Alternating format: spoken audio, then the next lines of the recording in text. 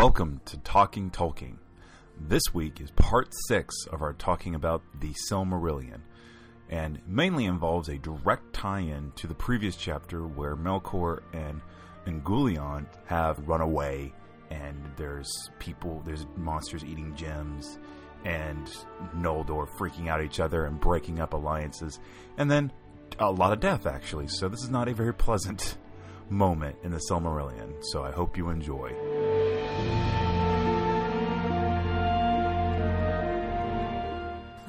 Of the flight of the Noldor. Right. So previously on Talking Tolkien, we had, holy crap, Feanor... Plot. Yeah, plot. Lots of plot. Feanor... Silmarils. The Silmarils. OMG. Dead trees. Yeah, and, nothing good comes of that. Weird spider demons. I mean, they're real pretty, but all the bad things happen. And yeah, the death of the trees and... horrible, gross spider demon. Belching darkness. And evil. That's like a cloud that hangs around everybody, which is really weird. That's what evil is. Boo! That's what evil does. So now, as we had discussed, the tensions were already building amongst the Noldor. And so now in Chapter 9, we find that comes to its breaking point. Yes. And we see what happens. The actual things fall splitting. apart. Center cannot hold. The actual proper destruction of relationships happens in this. I almost said season. Not a season. In this chapter. In this season of the Silmarillion. Are you okay? You look like you're in detention. It looks like you're in the principal's office. We need to put a cone of shame on him. Yes. I'm experimenting different poses on the exercise ball because I fell and bruised my tailbone. And you do look like you need to have a cone of shame put on you. So yeah, yes. Everyone is kind of mourning and lamenting, which is of course very understandable because, as we've discussed, the trees are dead.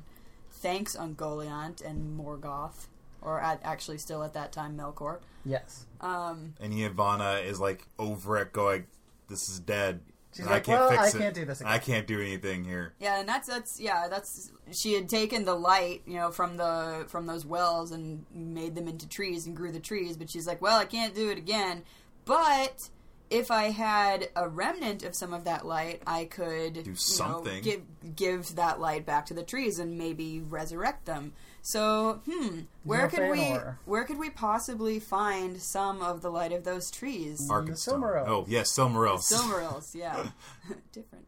Keep that in your little brain skull for now. Maybe if they had just constructed a telescope, waited 13 million years, aimed it at some gravitational well, and seen the remnants of the light bouncing back at them.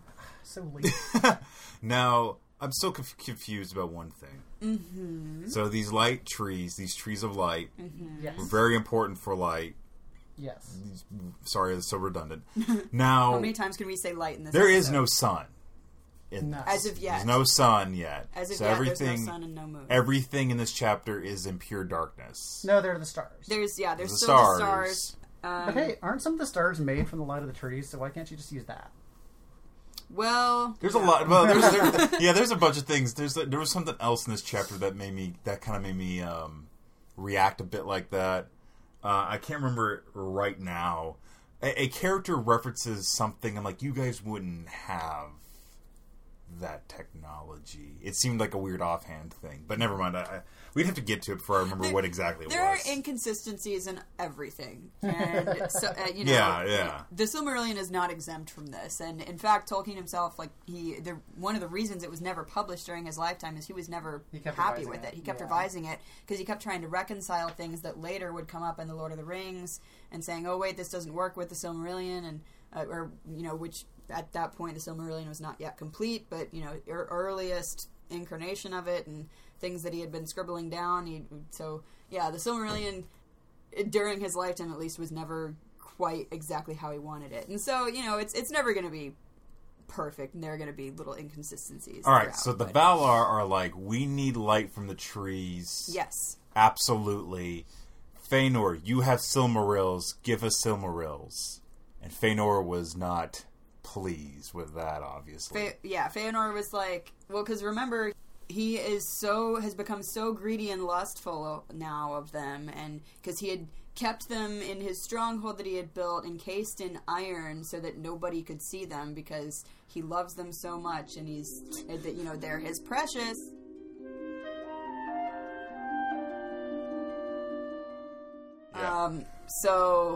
Yeah. So he's like, no, I'm not going to do that, because that would break my heart. And I like this quote. But he also says, I cannot do them again.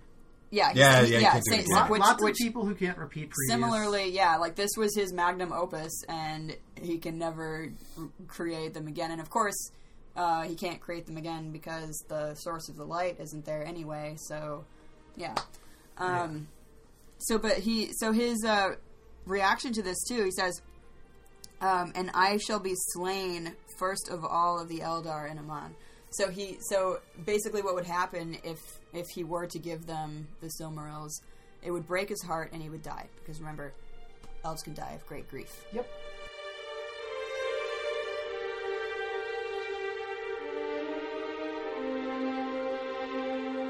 Yeah, he's pretty going out there, because I mean they were like his greatest masterwork, even though like he made language better, you know? Right. Which the language.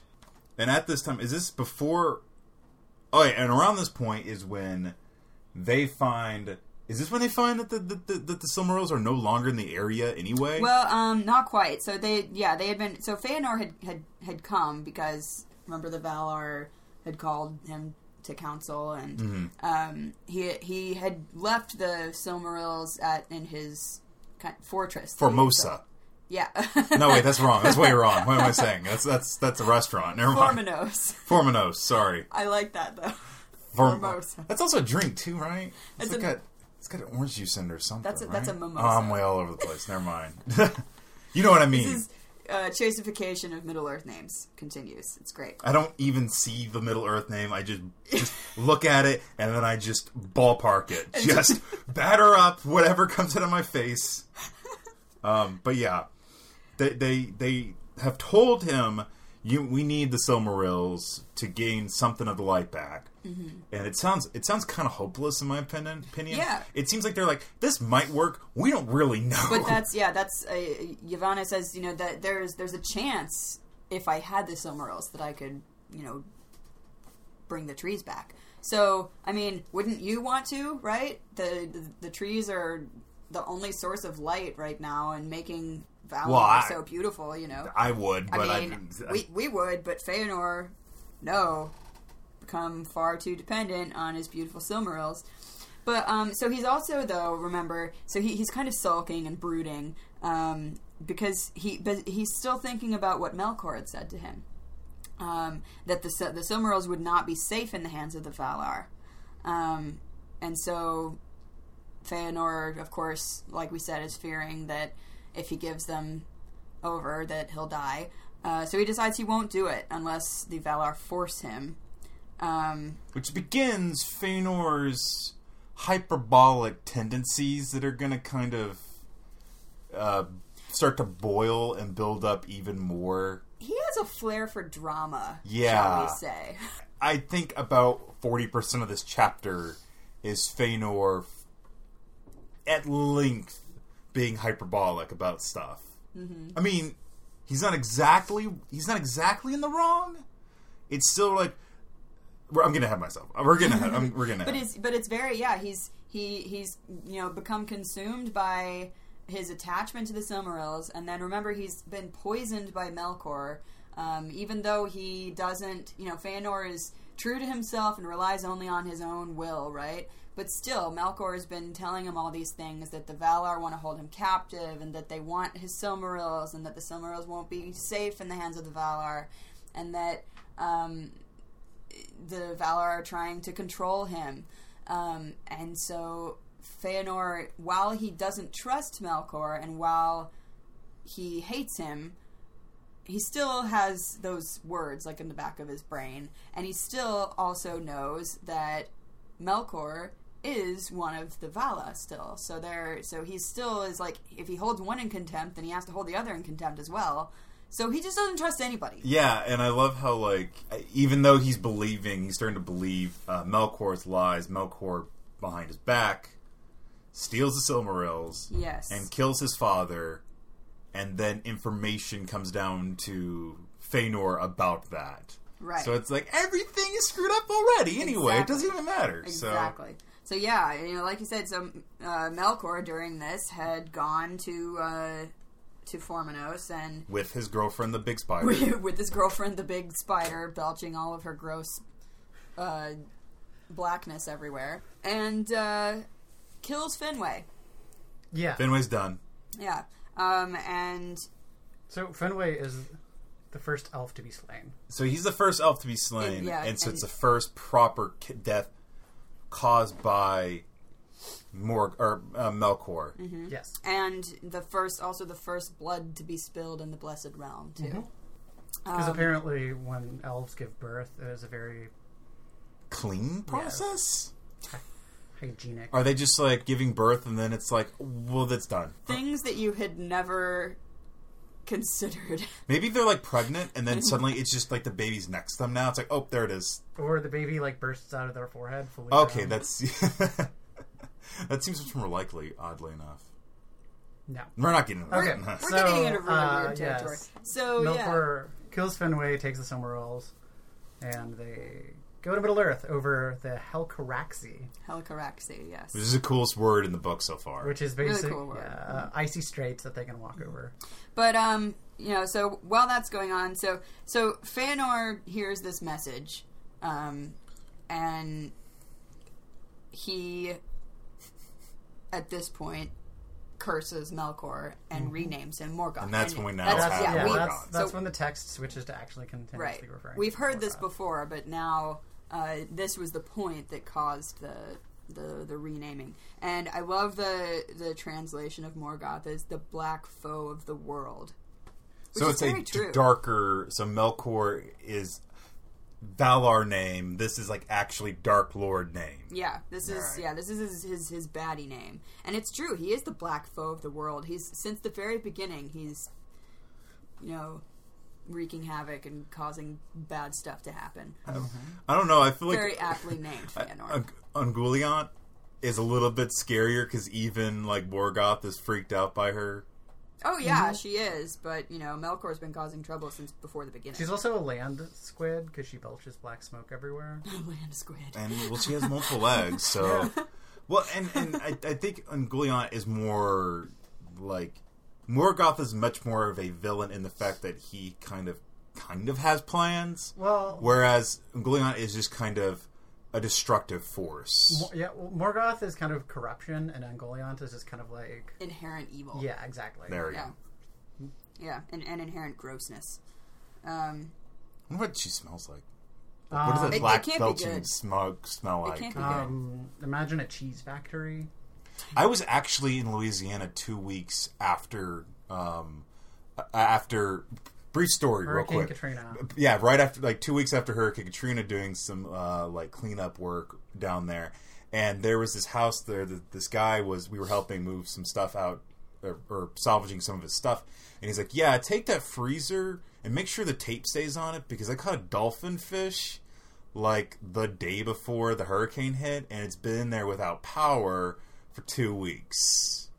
So don't let that thing open." So a bunch of us guys are like carrying this thing out, and it falls and breaks open. Of course. And we all instantly become very, very sick. Yeah. Out in the middle of this. So, random tangent. That's what I imagine it smells like. But I would imagine, Ungoliant, I would imagine she smells like really gross cheese factory / that was a joke. / fish market / Fish market makes more sense. It would have to be kind of a naturally occurring grossness. Exhaust from. Yeah, I'm thinking like coal burning things, coal fumes, and not a good smell. Oh, maybe like when you burn your fingernails or hair. Oh yeah, like that smell. Yeah, burning hair is the worst smell. I know, right? We should stop doing it. Yeah. No more hair candles for us. We need to stop doing it in this room right now. Anyway. We can buy wicks at Michael's. We don't have to use our hair when we make candles. Already this week we've had such strange thoughts. Yeah. It's you have noticed this podcast has kind of become the weirdness of us as friends, using the Silmarillion as a leaping off point. Right. Well, because especially when we get into like weirdness of like, what happens next? Yeah. Right. So what happens next is Morgoth flees, and this is really bad too, because now he has the Silmarils, which are the only source of light left, besides the stars, of course. But we need more light than that. So bad. So the Silmarils are within this crystal container that Feanor hath wrought, and as he and Ungoliant are fleeing to Angband via the Helcaraxe. As this is happening, Ungoliant is like, "Yo, Morgie, you promised me more." And so he keeps feeding her gems. That's exactly what she said. He stole all of Feanor's gems, and he keeps feeding them to her, and she keeps getting bigger. And then finally she's like, "You're only feeding me with your left hand. What's in your right hand?" And he's like, "What's in my right hand is something that I will never let go, even though it's burning the flesh on my right hand." Yeah, cut to, like, white flames coming out of his hand and burning it. So remember, this beast, this entity, which does not need to have a corporeal form, is now having his hand irrevocably burnt. Mm-hmm. Sorry, I'm just going to keep hounding that. Well, at this point, though, he had taken a form. Yeah. So, it's not like he can go back to being he had the way it was. taken the form of this like tall, dark Rowan lord Atkinson thing. Yeah, Rowan Atkinson. Okay. Well, and also probably not. She like winds him up in like webs. Yeah, and like is basically like. Well, this is when they get to Angband. Yeah, and like strangling him, and then he's. My favorite part of this whole thing was this description of this place. Mm-hmm. And the scream. Yeah. Therefore that region was called Lamoth, for the echoes of his voice dwelt there ever after, so that anyone who cried aloud in that land awoke them, and all the wastes between the hills and the seas were filled with the clamor as of voices in anguish. Holy crap! Yeah. That is it's messed like, up. You know how yodels echo? Like, you can stand at the top of these mountains, like in Switzerland or Germany or whatever, and yodel, and then they come back to you. Yeah. So that's what happens, but with Morgoth's cry, and it's like the most dreadful thing anyone's ever heard. Lom, echo, and Dor Lomin, Ered Lomin, related are Lamoth, Lanthier, Lamoth. See, I was just trying to think of like a situation where thousands of years after that, where someone's coming through that area and is hearing that. It's just really cool imagery. But the screams and the cries awaken some of his forces, and they start to. I think something along the lines of like whipping and hitting. Specifically, the Balrogs. Yeah, Balrogs that's like right. Fire demons, right? And they come, galloping forth from the depths of where they were kind of sleeping. They are galloping out the depths of where they were. Okay. Yeah, that. One of these days I'm going to finish and write my full battle hymn of the Republic, Silmarillion edition. And they whip Ungoliant and free their master, and she goes galloping off. And she goes down into Beleriand, and there's this like yucky space kind of down there where spidery things still kind of live. But I loved that like the vagueness of Ungoliant's end. Like people don't really know, but they say she devoured herself because like her thirst, is completely unquenched all the time. And that makes sense. Just needs all this light. So she's eventually, Pizza the Hut. Yeah, she's Pizza the Hut, and eventually she eats herself. Now, is she in somehow weird connection to the spiders that come up in the Two Towers?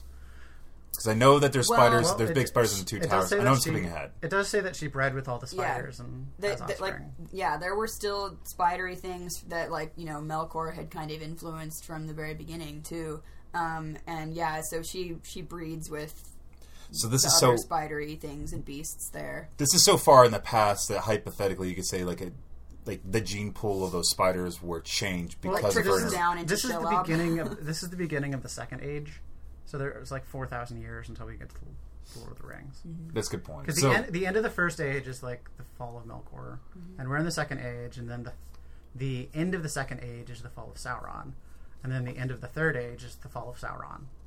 Again. Part 2. Again, yeah. Electric Boogaloo. So any sort of like, except explicitly stated, any real connections just kind of seem like jumping at shadows for me. No, I mean, it's very, like...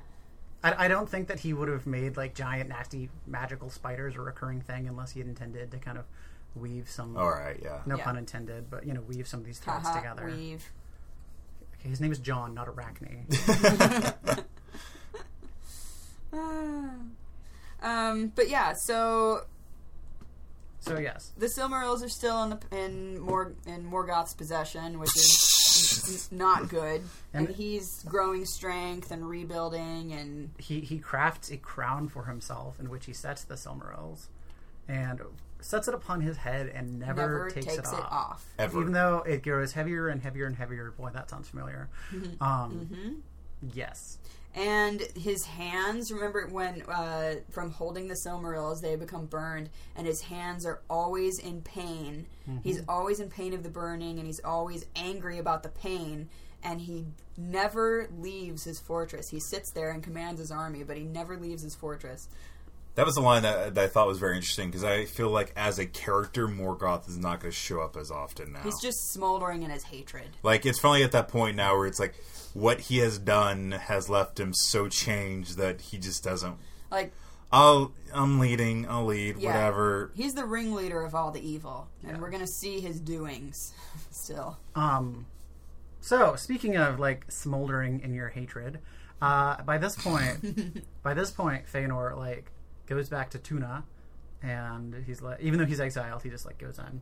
He's like, oh my Noldor, Morgoth has taken our greatest accomplishments. He has murdered our king, and the Valar are of his kin, and they failed to protect us, and they are weakening us and saving Middle Earth for the man. So I say, follow me. We shall return to Middle Earth, which is rightfully ours. We shall spite the Valar. We shall reclaim the Silmarils. And his 7 sons hop in, and they all swear an oath to reclaim the Silmarils. It's an oath to Eru, which cannot be broken. Right. And also, isn't this like this oath is like super like messed up in a way? Like it's really kind of dark and terrible and horrible. Like this is like that sort of very good, no bad. I mean, very bad, very no bad, good. no very good. Bad, no good. Yeah. Basically, I mean, it's like a blood oath. They're vowing to fight anybody, beast or elf or man or anyone that gets in their way. that gets in their way or who takes possession of a Silmaril. Sounds like somebody's playing with a loaded gun. Totally. That might be coming up pretty soon. More like a loaded fun. Loaded fun. Sorry, pun doesn't make any sense. That was a loaded pun. Loaded sword. So yes, they're like preparing to march out, and Mandos comes. Yeah. Well, so again, we had some kind of confrontations between Feanor and his brothers too, Fingolfin. And Finarfin, they, and things come to swords again, and, things almost come to that point where Feanor is going to slay his brother, and Finarfin kind of calms everything. And their sons. Yeah, and their sons, too. But they eventually do swear fealty to Feanor. Yeah. Over their fathers. Yeah. Except, who doesn't swear the oath? The only person who doesn't swear the oath is Galadriel. Yeah, that... Although she decides... Very referenced. She decides she wants to go to Middle Earth, though, because she does kind of want a realm of her very own. Yeah, so she's still being opportunistic here. Yeah. But she's not going to, fight people. Yes. So this is just the big splitting of ways where this massive troop of, Noldor are led by, the Dark Moses to kind of... I mean, it feels like a death march. I mean, it feels like a death march along the way that's going to just leave. Well, yeah, because basically what he's wanting to do is go and confront Morgoth. They don't have a plan. I felt like when I was reading this, I was like, all right, everything about this sounds cool. Where are you going to go? Mm-hmm. What are you going to do? And that's kind of what I was thinking kind of actually happened, where... Because remember, Feanor also, when he first hears that Morgoth had taken the Silmarils, he was like... Curse you, summons of the Valar. If I had only been there, I could have fought him off. Yeah. And I was like, okay, Feanor, you're pretty powerful, but I don't think you're quite that powerful. So, if you remember, Chase, when the Teleri moved from Toleraceia to Valinor, what did they do? They made boats? They made boats. Yes, and remember how I said, remember, only these elves can make boats? Yep. So Feanor marches his peoples north, trying to cross the Helcaraxi, and he realizes this is a dumb idea. Where can I get boats? Oh yeah, the Teleri. And so they go down, and they're like, yo, Teleri bros, you owe us boats. We gave you buildings. No... And they Not were for like, this. Well, but what you're doing is rebelling against the Valar, and... Yes. And we do owe you, but we don't have to aid you in folly. Yeah. And Feanor's like, screw that, and he starts to kill them. Takes them by force. This was the big thing that's like, I was reading going, oh no, oh god. Yeah. This is the worst thing that could happen. This is horrible. Yeah, this is when... This is when it gets real, because we now have the Noldor are basically slaying the Teleri. Yeah. And this is the first kinslaying. Yeah.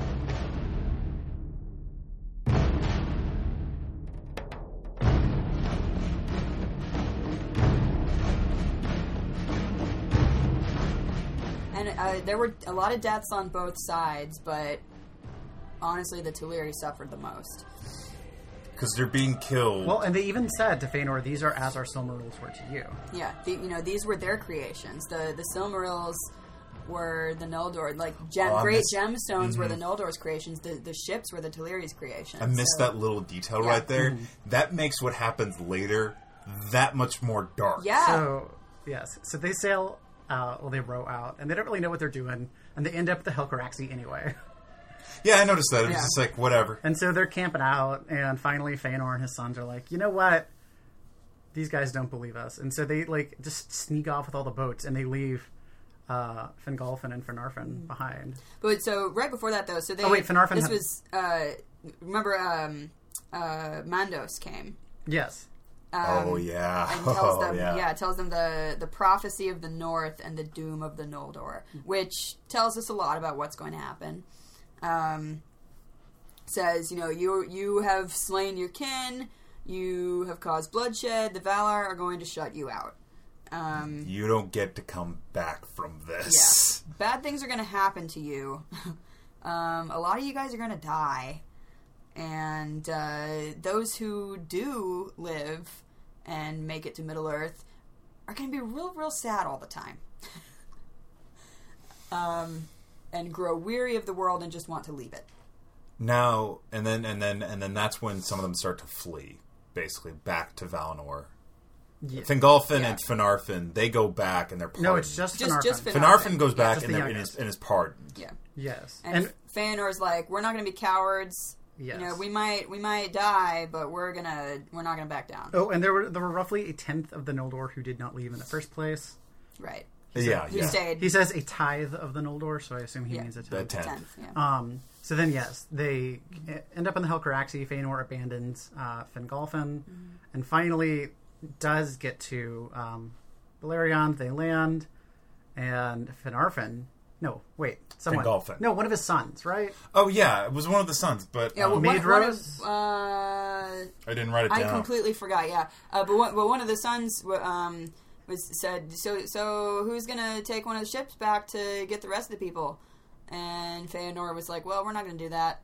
And then sets them on fire. Burns fire to the ships. He burns them. Yeah. Yes.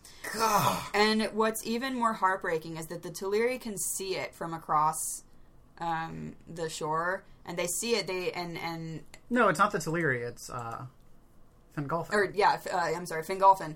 And the rest of the people that Feanor had left can see it from across the way, and on the Helcaraxi, and so they're like, we better just get walking. Yeah. This image makes more sense. Yeah, it's heartbreaking because Feanor has completely abandoned them because he's decided that everyone with him are the people who are most loyal to him, and so decides they're gonna trek on. So yeah, Fingolfin though still decides like they're gonna make it to Middle Earth. And they do. They trek through Helcaraxi, which, again, was that's the hardest... It's the Bering Strait. Yeah, the hardest journey that anyone has made yet there. So they're super hardy, and some of them perish, but those who make it, make it. That's kind of where that ends, right? Yeah. That's where that chapter ends. It was just kind of... Yes. I'm really digging. I'm really waiting, because I thought the next chapter would be the next aspect of this, but no. Well, and recall that all of this is in perpetual twilight, because light has not been recreated. So everything is by sword. I mean, by swordlight. Yeah, by torchlight. Isn't swordlight sounds like some $5 RPG on Steam? Swordlight. Oh yeah. So the next chapter is of the Sindar. Then we go way back in time. We go back to when I think it was when Morgoth was first in prison. Yes. Mm-hmm. So now we go to the elves who never left Middle Earth. And we had talked about them briefly before. We talked about... and again, it feels like we're going to talk about briefly here, too. Right.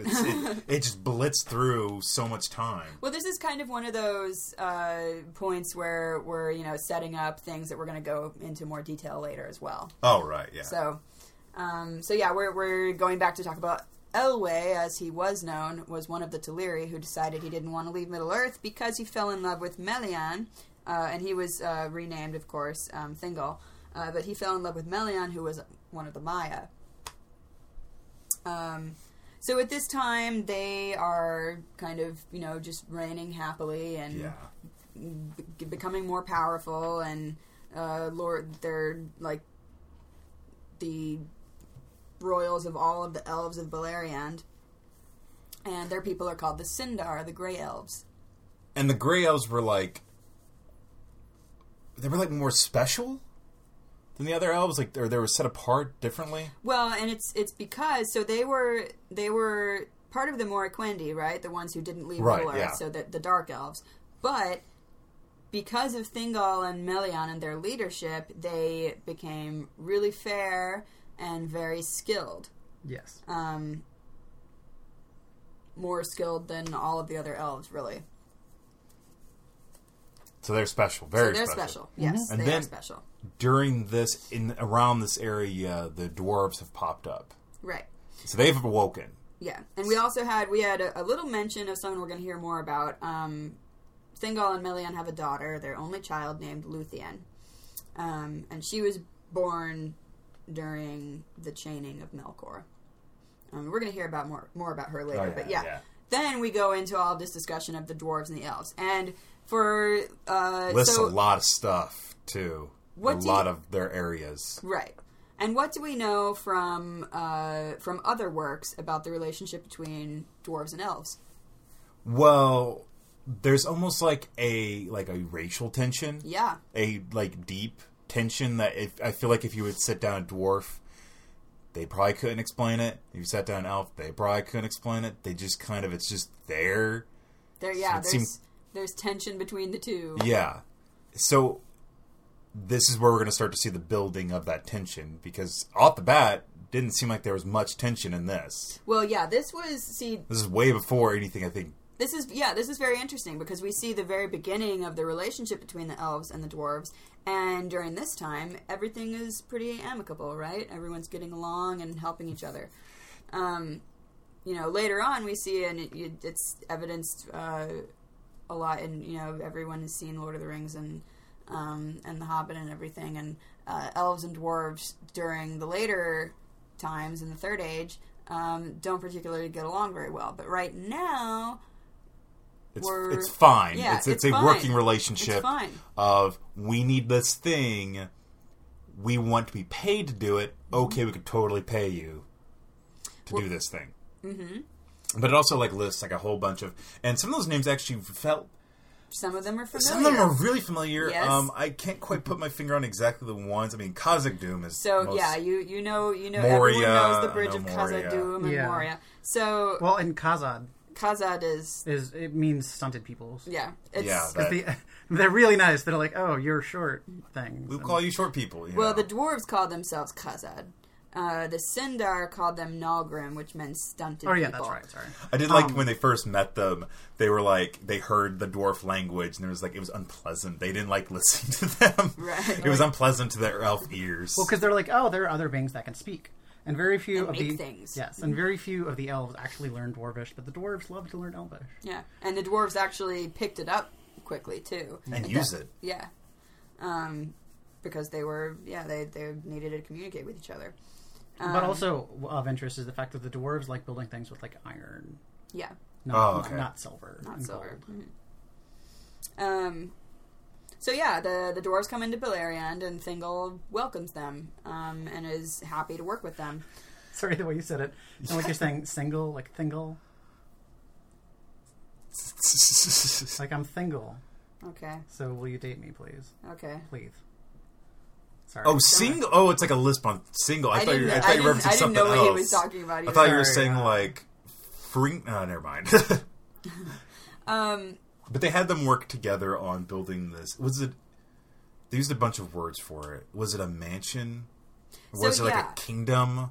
We had talked about, the dwarves building all these mansions, and among them being Khazad-dûm and Dwaradelf, and which later is called Moria, and we see that later in Lord of the Rings. And they start building a mansion for Thingol because Thingol is kind of thinking we need to have a little bit more security because, again, like everybody has this impending sense of doom, and we don't know yet what is happening with Morgoth. And currently, Melkor, Morgoth, is still locked away. So on a related note, I heard a really bad joke today. Where do feminists live? I don't know. I don't know where this is going. In a man shun.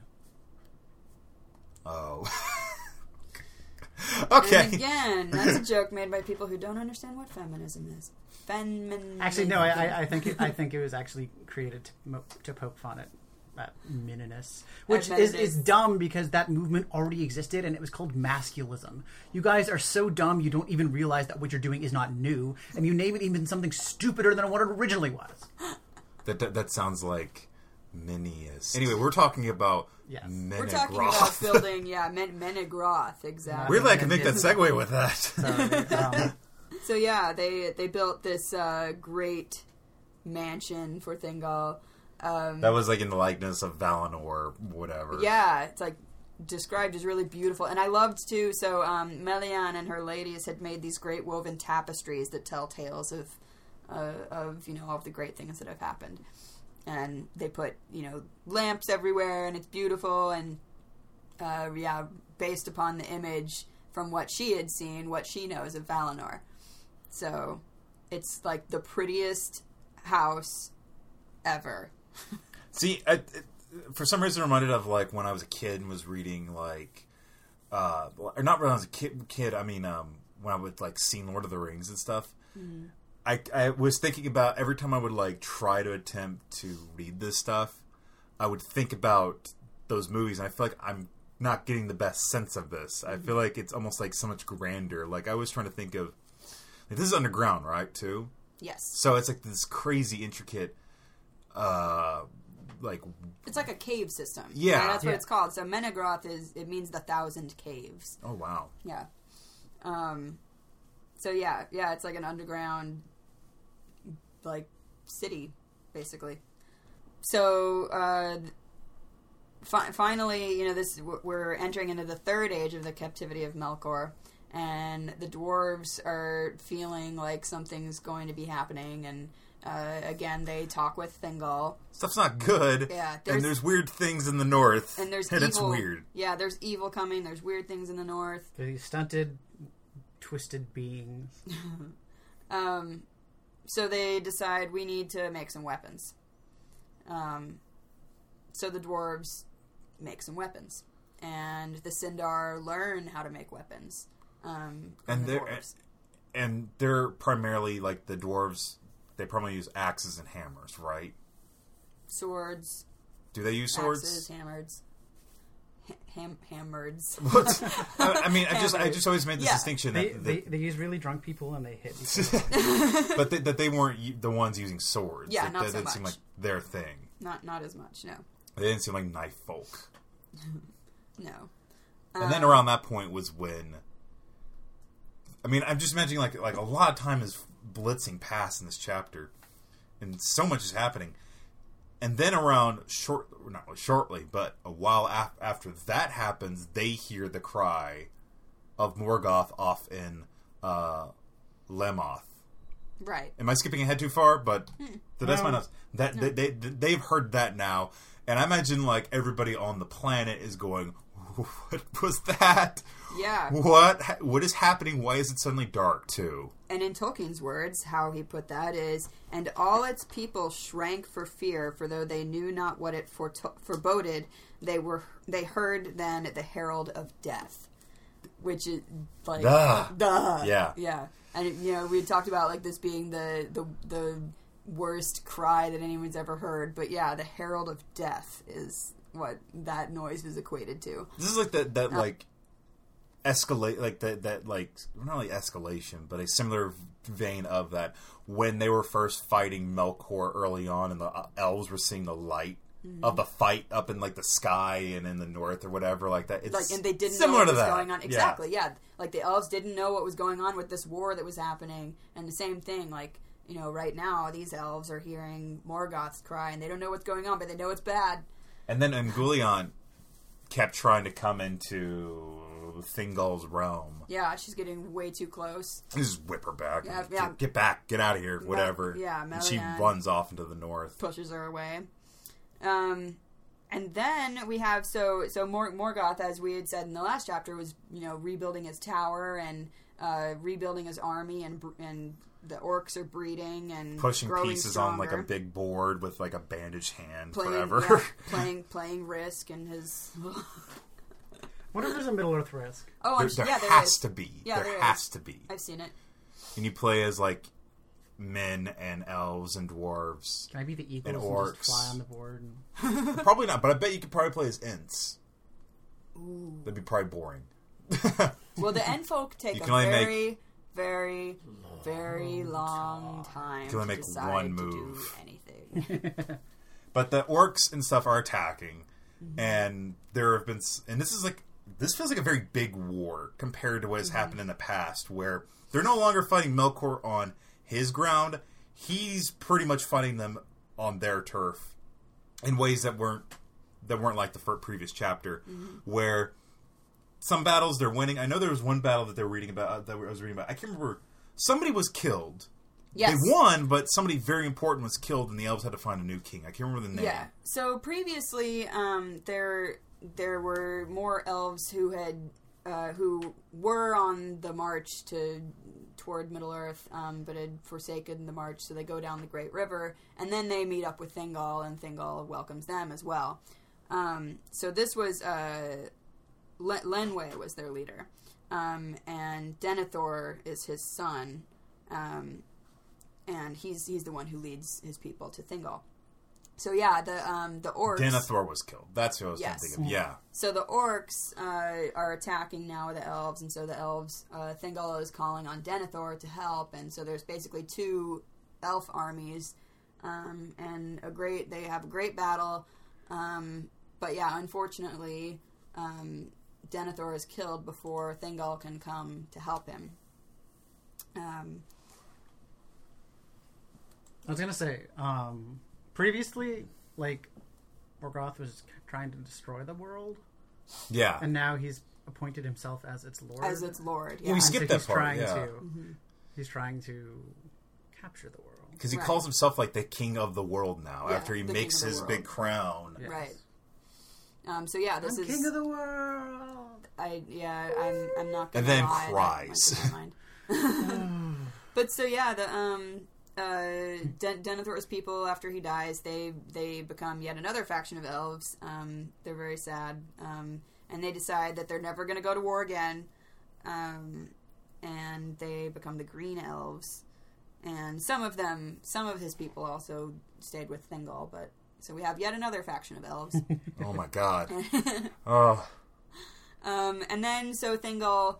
After this battle, he tries to call as many people back to their home as he can, and Melian builds like this force field kind of thing. I was trying to with her power. I didn't quite understand that when I was first reading it. This area needed to be. Man, This whole part was really confusing for me. Mm-hmm. Yeah. I just know it was like battle. Name. And then, like, there was a battle that they lost, and it was a big deal that they lost it. Mm-hmm. And then magic. The Gathering. Ew. They spent like $7,000 in a year on cards. I hope they didn't. But so, yeah. I just know that it ended sadly. Like, it ended in a way where they were pushed back. Morgoth has this area, and the orcs and whatever just fill up this area. Yeah. And and these chapters that we read today, we had a lot of death and destruction, and for the first time. For the first time. Yeah. And not only was it the first time, but we had a lot of it. It was the most like weirdly. There was not a lot of skipping around in time, except till chapter 10. That was the one where I was skipping around in. But chapter 9, it was pretty linear. Like you got exactly what was going on. Yeah.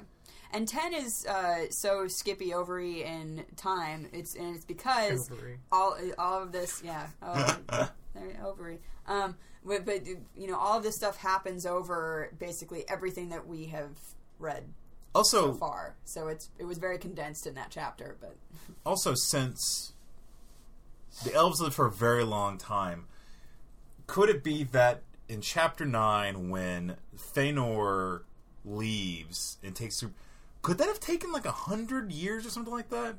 We don't know exactly how much time it takes, but yeah, it takes many years is what we're given. Okay. Yeah. I just was thinking that today while I was reading. It's like, these people don't seem to really care about time because they technically are immortal. They don't age, so... They have an abundance of it. Yeah, why would they care about time? Mm-hmm. So we don't really get a sense of time in this. Mm-hmm. I don't feel like we're going to get a sense of time until... I mean, I still feel questionable about time in this. I know how the ages work now very well, but I still feel like within that, though, they don't really have a good sense of time until, like, men come about. Yeah, we're still dealing with, like, big chunks of time happening between... Or, as we're reading, big chunks of time are happening. And, it's pretty unclear exactly how long things take. But we can assume that they take a fair amount of years. Oh, boy. Feels like the most we ever had in an episode. Yeah, this was a lot. Yeah. It was a lot to take in. This was like 40 pages where previously it's been like 15. Yeah. So. Yeah. We had a lot to go through today, but... A lot actually happened. A lot actually happened. My favorite thing was this. Actually, I've said it was the screams earlier, but it was actually when Morgoth was setting up his fortress and making that crown with the Silmarils inside of it. That's just a really interesting image, and he just seems so sad when he's doing it. Just imagine him being really sad. He's just, I don't know if he's so much sad as he is just. Angry? Yeah, I mean, well, we hear that he's angry, but yeah. He is, okay, he's angry because his hands are burned, too. I just get this feeling that he's just not, he's not digging where his choice is right now.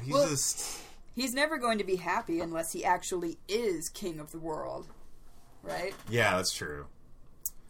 One of my favorite parts was, so again, I was saying earlier how, like, throughout this chapter we see more and more how Fëanor is just ruthless and, like, causes problems.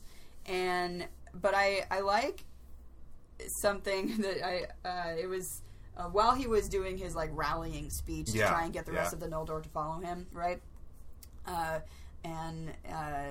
He says, like, we will not be cowards. He's responding to Mandos and saying, we will not be cowards. We will fight bravely even if we go to our death. And he says, people will write songs about us. Which is, I mean, true. Like, he's like, we're going to be famous and people are going to remember us because stuff is passed down through songs. It just really is, like, one small instance of showing just how... like, conceited... Egotistical. And egotistical that Fëanor is. Yeah. I kind of like the fact that he burned the boats. I don't know. I wouldn't say that I like it. But... We're saying we like all of these things that are really not good things. Because there's nothing positive to like in these bits. It's just interesting. He's a dick, and that's a dick move, but It's a nice touch. I like that Luthien was born, and I like that Galadriel did not take the horrible oath to kill people who take Silmarils. Yes. Those were positives. Those were positives. So yeah. Maybe sometime in the future we might see men. I don't know when. Well, no, I may have taken a sneak peek into the future. No sneak peeks! And I think it's probably actually happening. You're not supposed to look into the Palantiri. Yeah. Oh, no. Because you don't know where the rest of them are. Oh, I goofed. You're looking into a network, and you don't know who's looking into the same network, and could you could be opening yourself in a world of pain. I actually looked up 8chan on the palindrome. Palindrome. The palindrome. Palindrome? Is it palindrome? Palantir. Palantir. Oh, what is a palindrome?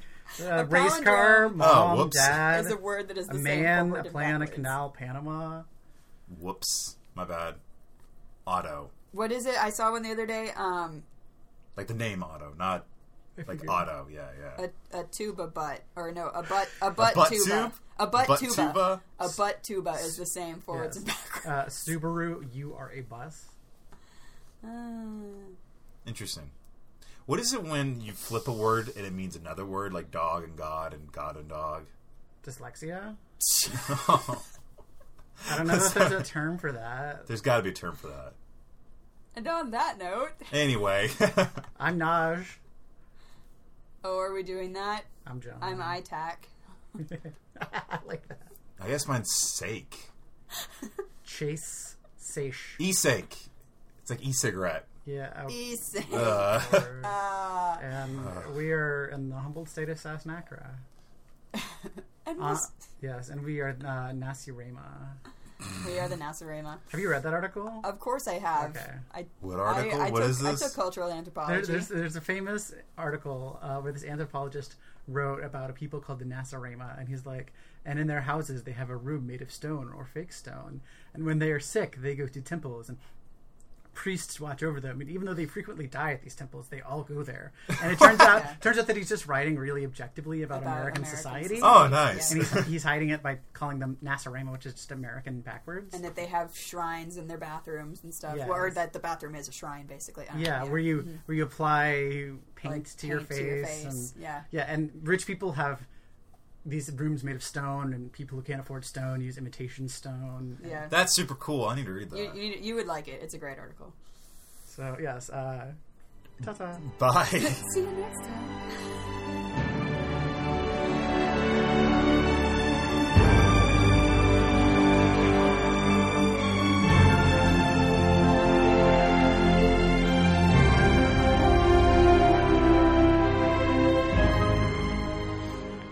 Thank you for listening to this week's episode of The Silmarillion. If you want more podcasts from the Warp Zone Network, check out warpzonenetwork.com and the various podcast feeds there. You can also check out our Patreon account, which is Warp Zone Network at patreon.com, and give us some money in order to keep the lights on so we can keep doing what we're doing. You can also find us on Twitter at Talking Tolkien, and you can email us at talkingtolkien@warpzonenetwork.com. So, hope you've enjoyed, and I hope you all have a great week. And remember to toast to the professor.